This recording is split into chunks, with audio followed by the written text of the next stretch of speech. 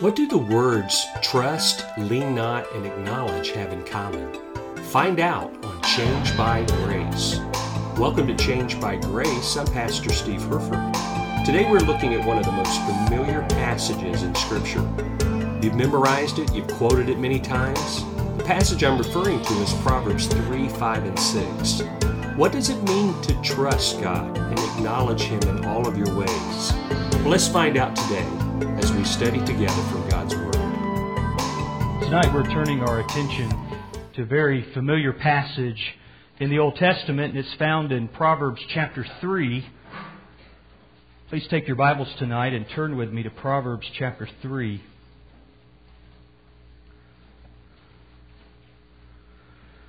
The passage we're looking at tonight is verses 5 and 6. Proverbs 3, verses 5 and 6. It says, "Trust in the Lord with all your heart, and lean not on your own understanding. In all your ways acknowledge Him, and He shall direct your paths." The book of Proverbs is sometimes called the Proverbs of Solomon, since most of the sayings here were written by Solomon himself. 1 Kings 4:32 tells us that Solomon composed 3,000 proverbs. And so these are the several hundred that the Spirit of God has inspired to be Holy Scripture. In chapter 30, it's said to contain the words of Agur, the son of Jakeh. In chapter 31, it's introduced as the words of King Lemuel. If you look over in chapter 1, you'll find in verses 2 through 6, 6 purposes for the Proverbs. It says in verse 2, to know wisdom and instruction, to perceive the words of understanding, to receive the instruction of wisdom, justice, judgment, and equity, to give prudence to the simple, to the young man knowledge and discretion. A wise man will hear and increase learning, and a man of understanding will attain wise counsel. And then the last one, to understand a proverb and an enigma, the words of the wise and their riddles. As we look at Proverbs 3, verses 5 and 6, we need to understand, first of all, that it is not an evangelistic call to outsiders, but it is actually addressed to those who already know what it means to have faith in God. It's directed to the man who diligently studies the Word of God, to the young man who listens to God's law. Now there is something that occurs that begins in chapter 1, and it starts at verse 8, and it runs 23 times through this book. And it's that phrase, "my son." It occurs in chapter 1, verse 8, verse 10, verse 15, chapter 2, verse 1, chapter 3, verse 1, verse 11, verse 21, chapter 4, verse 10, verse 20, chapter 5, verse 1, verse 20, chapter 6, verse 1, verse 3, verse 20, chapter 7, verse 1, chapter 19, verse 27, chapter 23, verse 15, 19, 26, chapter 24, verses 13 and 21, chapters 27, verse 11, and chapter 31, verse 2. 23 times that phrase, "my son." And if you were to take just the first 3 chapters, it's very interesting what you will find in this parental-like instruction.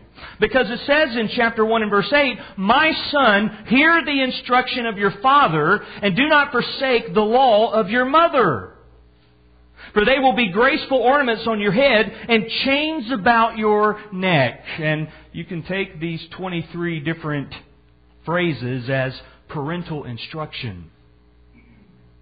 In fact, if you look there in chapter 1 and just go to verse 10, and you see as it begins, it starts out by telling this father to his son, "Do not follow after sinners." That's a good place to start, isn't it? Do not follow after sinners. Now that's come right after saying in verse 7 that the fear of the Lord is the beginning of knowledge, but fools despise wisdom and instruction. Now, fathers, if I can encourage you in any way with the Proverbs, you need to take this book and teach this to your children.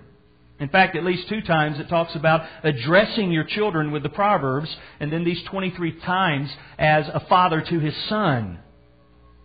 Now, why does it do that? Well, I believe it does that simply by the fact that the father is to be leading the home. He should be the one teaching in the home. Now, I know that we have situations where the father is absent and the woman has to take on that role. And praise God for you ladies who do that. And take on the many other things that you have to take on because the father's not there. And praise God that the Word of God is being taught in the home. But here in chapter 1, verse 10, he begins by saying, "My son, if sinners entice you, do not consent. If they say, 'Come with us,' let us lie in wait to shed blood. Let us lurk secretly for the innocent without cause. Let us swallow them alive like Sheol and whole like those who go down to the pit. We shall find all kinds of precious possessions. We shall fill our houses with spoil. Cast in your lot among us. Let us all have one purse. My son, do not walk in the way with them.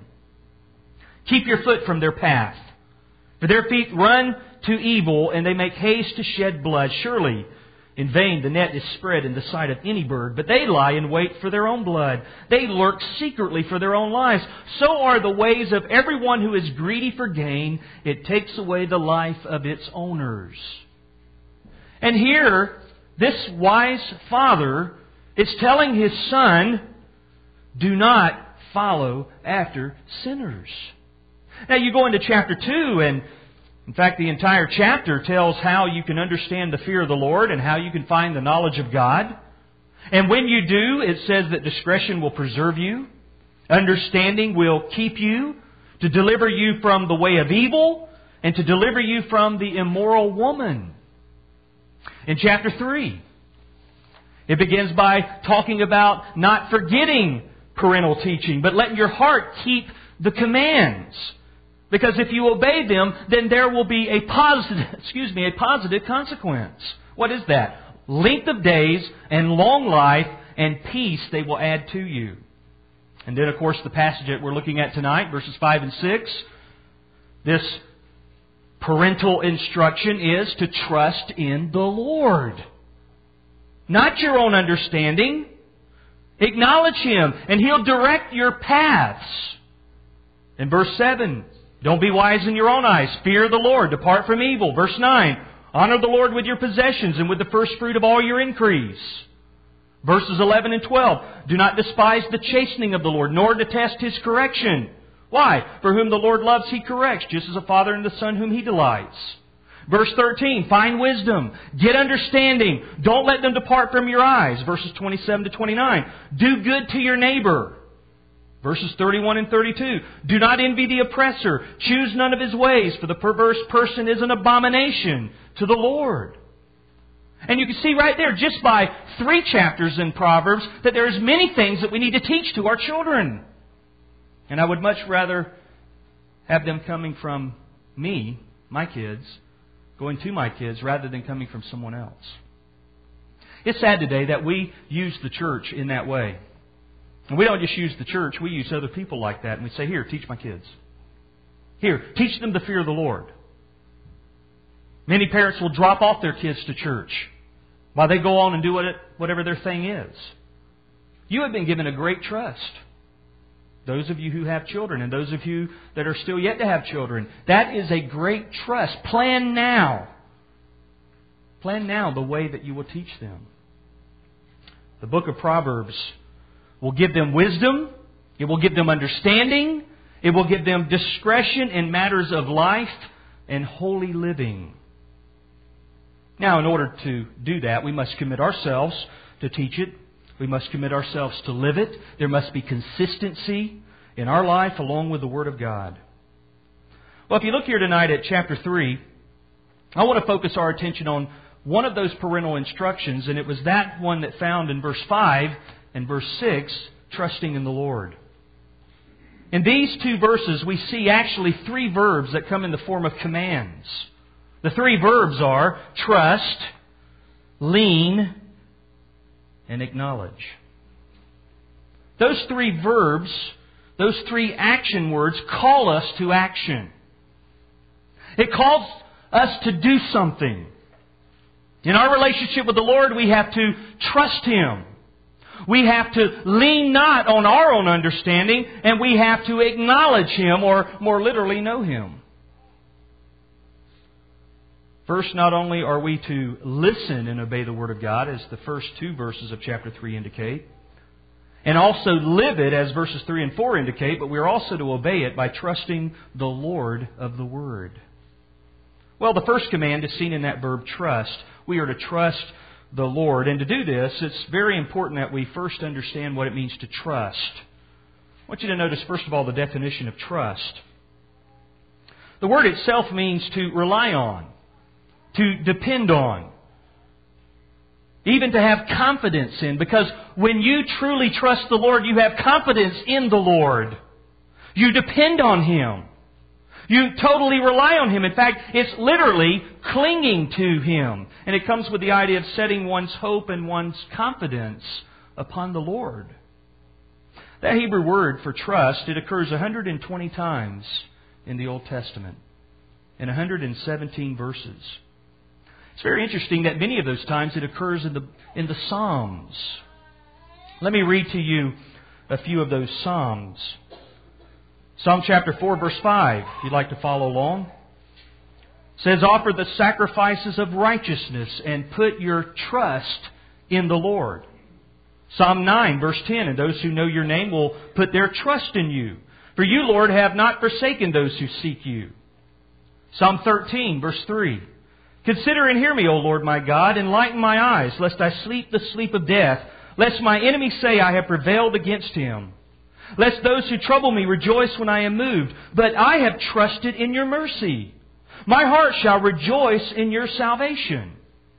Psalm 21, verse 7, "For kings trust in the Lord, and through the mercy of the Most High He shall not be moved." Psalm 22, verse 4, "Our fathers trusted in you. They trusted, and you delivered them. They cried to you, and were delivered. They trusted in you, and were not ashamed." Psalm 26, verse 1, "Vindicate me, O Lord, for I have walked in my integrity. I have also trusted in the Lord. I shall not slip."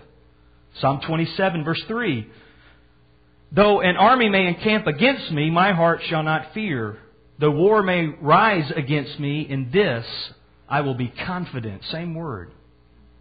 Psalm 28, verse 7, "The Lord is my strength and my shield. My heart trusts in Him. And I am helped. Therefore my heart rejoices, or greatly rejoices, and with my song I shall praise Him." Psalm 37, verse 3, one that's very familiar. "Trust in the Lord and do good. Dwell in the land and feed on His faithfulness. Delight yourself also in the Lord, and He shall give you the desires of your heart. Commit your way to the Lord. Trust also in Him, and He shall bring it to pass." And then Psalm 62, verse 8, "Trust in Him at all times, you people. Pour out your heart before Him. God is a refuge for us." Now, each one of those times, as we heard those verses, it talked about relying on God, depending on Him, having confidence in Him, clinging to Him, that He is our refuge and our strength. In fact, that Hebrew word, it's also translated sure. It's translated confident. It's translated bold. And believe it or not, it's actually translated careless. But not in the idea in which you and I would think. Think of the idea that you trust God so much that you don't concern yourself with your cares. See, that's why Peter would say, casting all your anxiety on Him, for He cares for you. He is our help in our time of need. All these terms give us the result of trusting. Now turn with me over to Philippians chapter 4, and I want to show you something there. In the light of this context, we must understand that the demand is placed on parents to teach their children to trust in the Lord. Now this is done by instruction, and it's also done by example. And notice the instruction and example that occurs in Philippians 4. As Paul writes to the church at Philippi, he tells them in verse 1 of chapter 4, he tells them to stand fast in the Lord. He also names two people that needed to be of the same mind in the Lord, Euodia and Syntyche. And he tells the church to help these women who labored with me in the gospel, with Clement also and the rest of my fellow workers, whose names are in the book of life. And he says to rejoice in the Lord always. And again, I'll say rejoice. Look at this setup here as you get down to verse 6. Be of the same mind. Help those who are not of the same mind. Rejoice in the Lord always. Let your gentleness or graciousness be known to all men, because the Lord is at hand. And then here it is. Be anxious for nothing. Don't worry about anything. But in everything, by prayer and supplication, with thanksgiving, let your requests be made known to God. And the peace of God, which passes all understanding, will guard your hearts and minds through Christ Jesus. Look down to verse 9. Paul says, the things which you have learned and received and heard and saw in me, these do, and the God of peace will be with you. Now look at all that instruction right there. He's telling us here, by this passage, to be of the same mind, help those who aren't of the same mind, rejoice in the Lord, let your gentleness be known to all men, be anxious for nothing, but by everything with prayer and supplication, let your requests be made known unto God. And then in verse 8, which we didn't even read, he talks about the things that you're to think upon. And then he tells them that the things that they had learned and received and heard and saw in Paul, these do, and the God of peace will be with you. Now, you take that back to the context. The context in chapter 3 of Proverbs of this parental instruction. Listen, in order to teach your kids, you have to be that kind of model to them. This is something that we forever work on. It's also something that we mess up many times. Now, when I read Proverbs chapter 3 and I read in verse 5, I don't always just draw my attention to some of the obvious things there, but I also find my attention going to that little phrase that's found in the middle of verse 5, which says, lean not on your own understanding, because you know what we do? We lean on our own understanding, don't we? Knowledge is something that people are very proud of today. That's why you go to school. Right? You're seeking to build that knowledge. But you know what? That kind of knowledge, apart from the Lord, can only go so far. In fact, God doesn't want us to lean on our intellects, lean on our insights, lean on our discretion. He wants us to lean on Him. In fact, if you were to look at James chapter 1 and verse 5, in the midst of trials, what's the first thing we try to do? We try to rationalize this. And we might even ask, is there some kind of sin that I've done as to why I'm in this situation? And we're trying to figure it out with our own wisdom. And James says, if any of you lack wisdom, let him ask of God, who gives to all liberally and without reproach, and it will be given to him. See, God wants you to ask for the wisdom that you need because He knows that you need it. The problem is that we don't think we need it.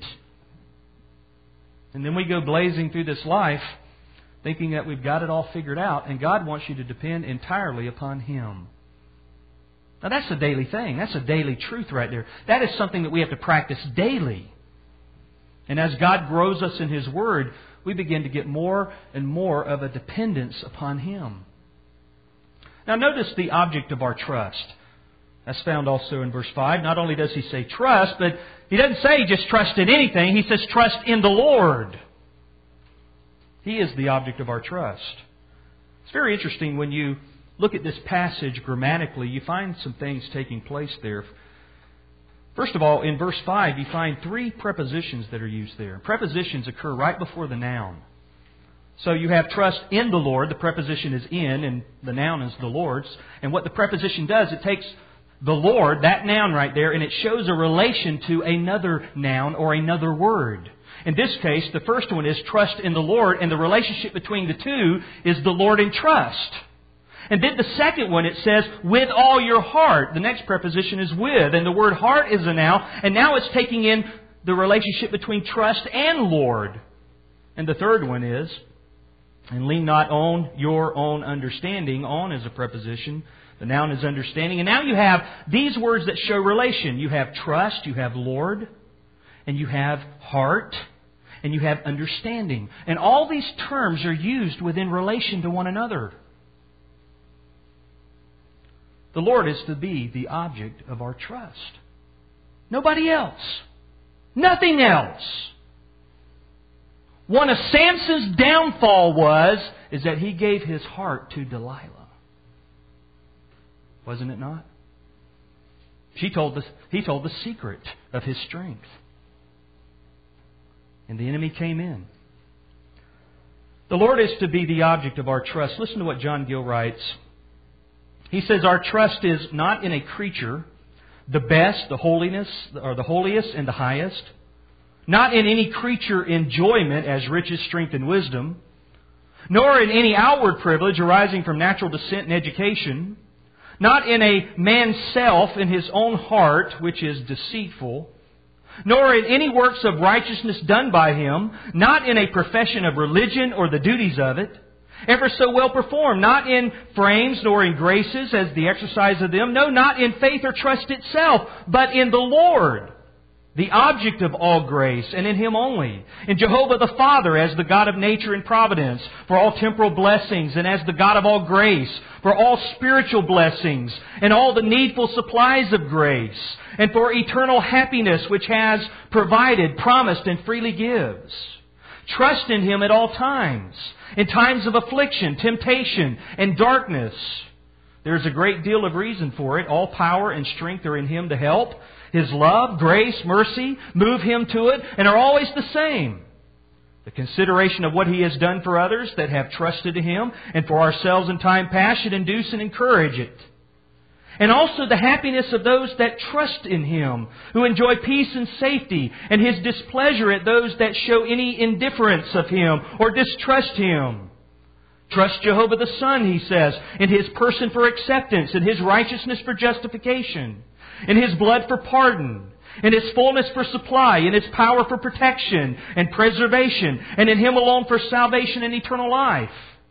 Trust in Jehovah the Spirit to carry on and finish the work of grace upon the heart, of which a saint may be confident that where it began, it will be completed. That's one way of putting it.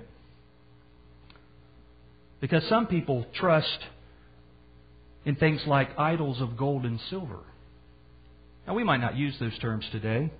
We can just say money, possessions. Turn with me over to Psalm 31. Notice in Psalm 31 what the psalmist has to say in terms of where you put your trust. Verse 1 actually begins with that inscription to the chief musician, a Psalm of David. He says, "In You, O Lord, I put my trust. Let me never be ashamed. Deliver me in Your righteousness. Bow down Your ear to me and deliver me speedily. Be my rock of refuge, a fortress of defense to save me. For You are my rock and my fortress. Therefore, for Your name's sake, lead me and guide me. Pull me out of the net which they have secretly laid for me, for You are my strength. Into Your hand I commit my spirit. You have redeemed me, O Lord God of truth. I have hated those who regard vain idols, but I trust in the Lord." 1 Timothy 3:16 tells us, "Command those who are rich in this present age not to be haughty, nor to trust in uncertain riches, but in the living God, who gives us richly all things to enjoy." Probably one of the worst things that could have happened to our society is the lottery. You agree with me? Unless you're playing it. Many times I stop by the minute market, and that's exactly what it's supposed to be, a minute market.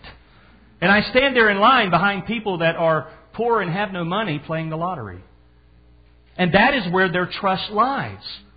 You'll hear phrases by people, "If only I could win the lottery." That's the same phrase, "If only I could get rich, then I would." And then you hear Christians that say that. They'll say, "If only I could get rich, then I would build this massive church. I would give all this." No, you wouldn't. You wouldn't do that. You know how I know you wouldn't do that? Because you don't do that with the $10 in your pocket. You take the $10 to the minute market and buy the lottery ticket. whatever they cost. And then you keep going back. Where is your trust? Command those who are rich in this present age. That's the poor going and doing that. Of course, the rich do the same too. There comes great responsibility with the things that we possess. We need to have the attitude that Agur had. He said there in Proverbs 30 and verse 7, 2 things I request of you. Deprive me not before I die. He says, remove falsehood and lies far from me. Give me neither poverty nor riches. Feed me with the food you prescribe for me, lest I be full and deny you and say, who is the Lord? Or lest I be poor and steal and profane the name of my God. Just give me my portion. Don't let me set my heart on that which is passing. We know how it is. We get paid and before the week's up or before even the day's up, it's already gone. You have more month left rather than check left at the end of the month, right? Well, some trust in idols of gold and silver. Some trust in possessions. Even in the Proverbs we read that some trust in armies. Psalm 20 verse 7 says some trust in chariots and some in horses. But we will remember the name of the Lord our God. We're not going to trust in these things that will perish. But we have to trust in God. That's where our trust has to be. Psalm 33, verse 16, says, no king is saved by the multitude of an army. A mighty man is not delivered by great strength. The horse is a vain hope for safety. Neither shall it deliver any by its great strength. Behold, the eye of the Lord is on those who fear Him. There's your key. On those who hope in His mercy, to deliver their soul from death and to keep them alive in famine. Our soul waits for the Lord. He is our help and our shield. Our trust is in the Lord our God. I hope that's who you are trusting today. You've been listening to What It Means to Know God from Proverbs 3, verses 5 and 6. This message is available on one full-length audio CD, and you can get your copy today by calling us at 904-651-3351. Or you can download the free MP3 from our website at www.changedbygrace.org. Well, I'm Pastor Steve Herford. I do want to thank you for listening today, and I hope that you'll join us again next time as we study from God's Word. Do you struggle to memorize Scripture? Have you ever considered singing it? Hi, I'm Pastor Steve Herford, and I'd like to help. Visit my website at steveherford.com. There you will find over 40 Scripture memory songs like the one playing now. Again, visit steveherford.com to learn more.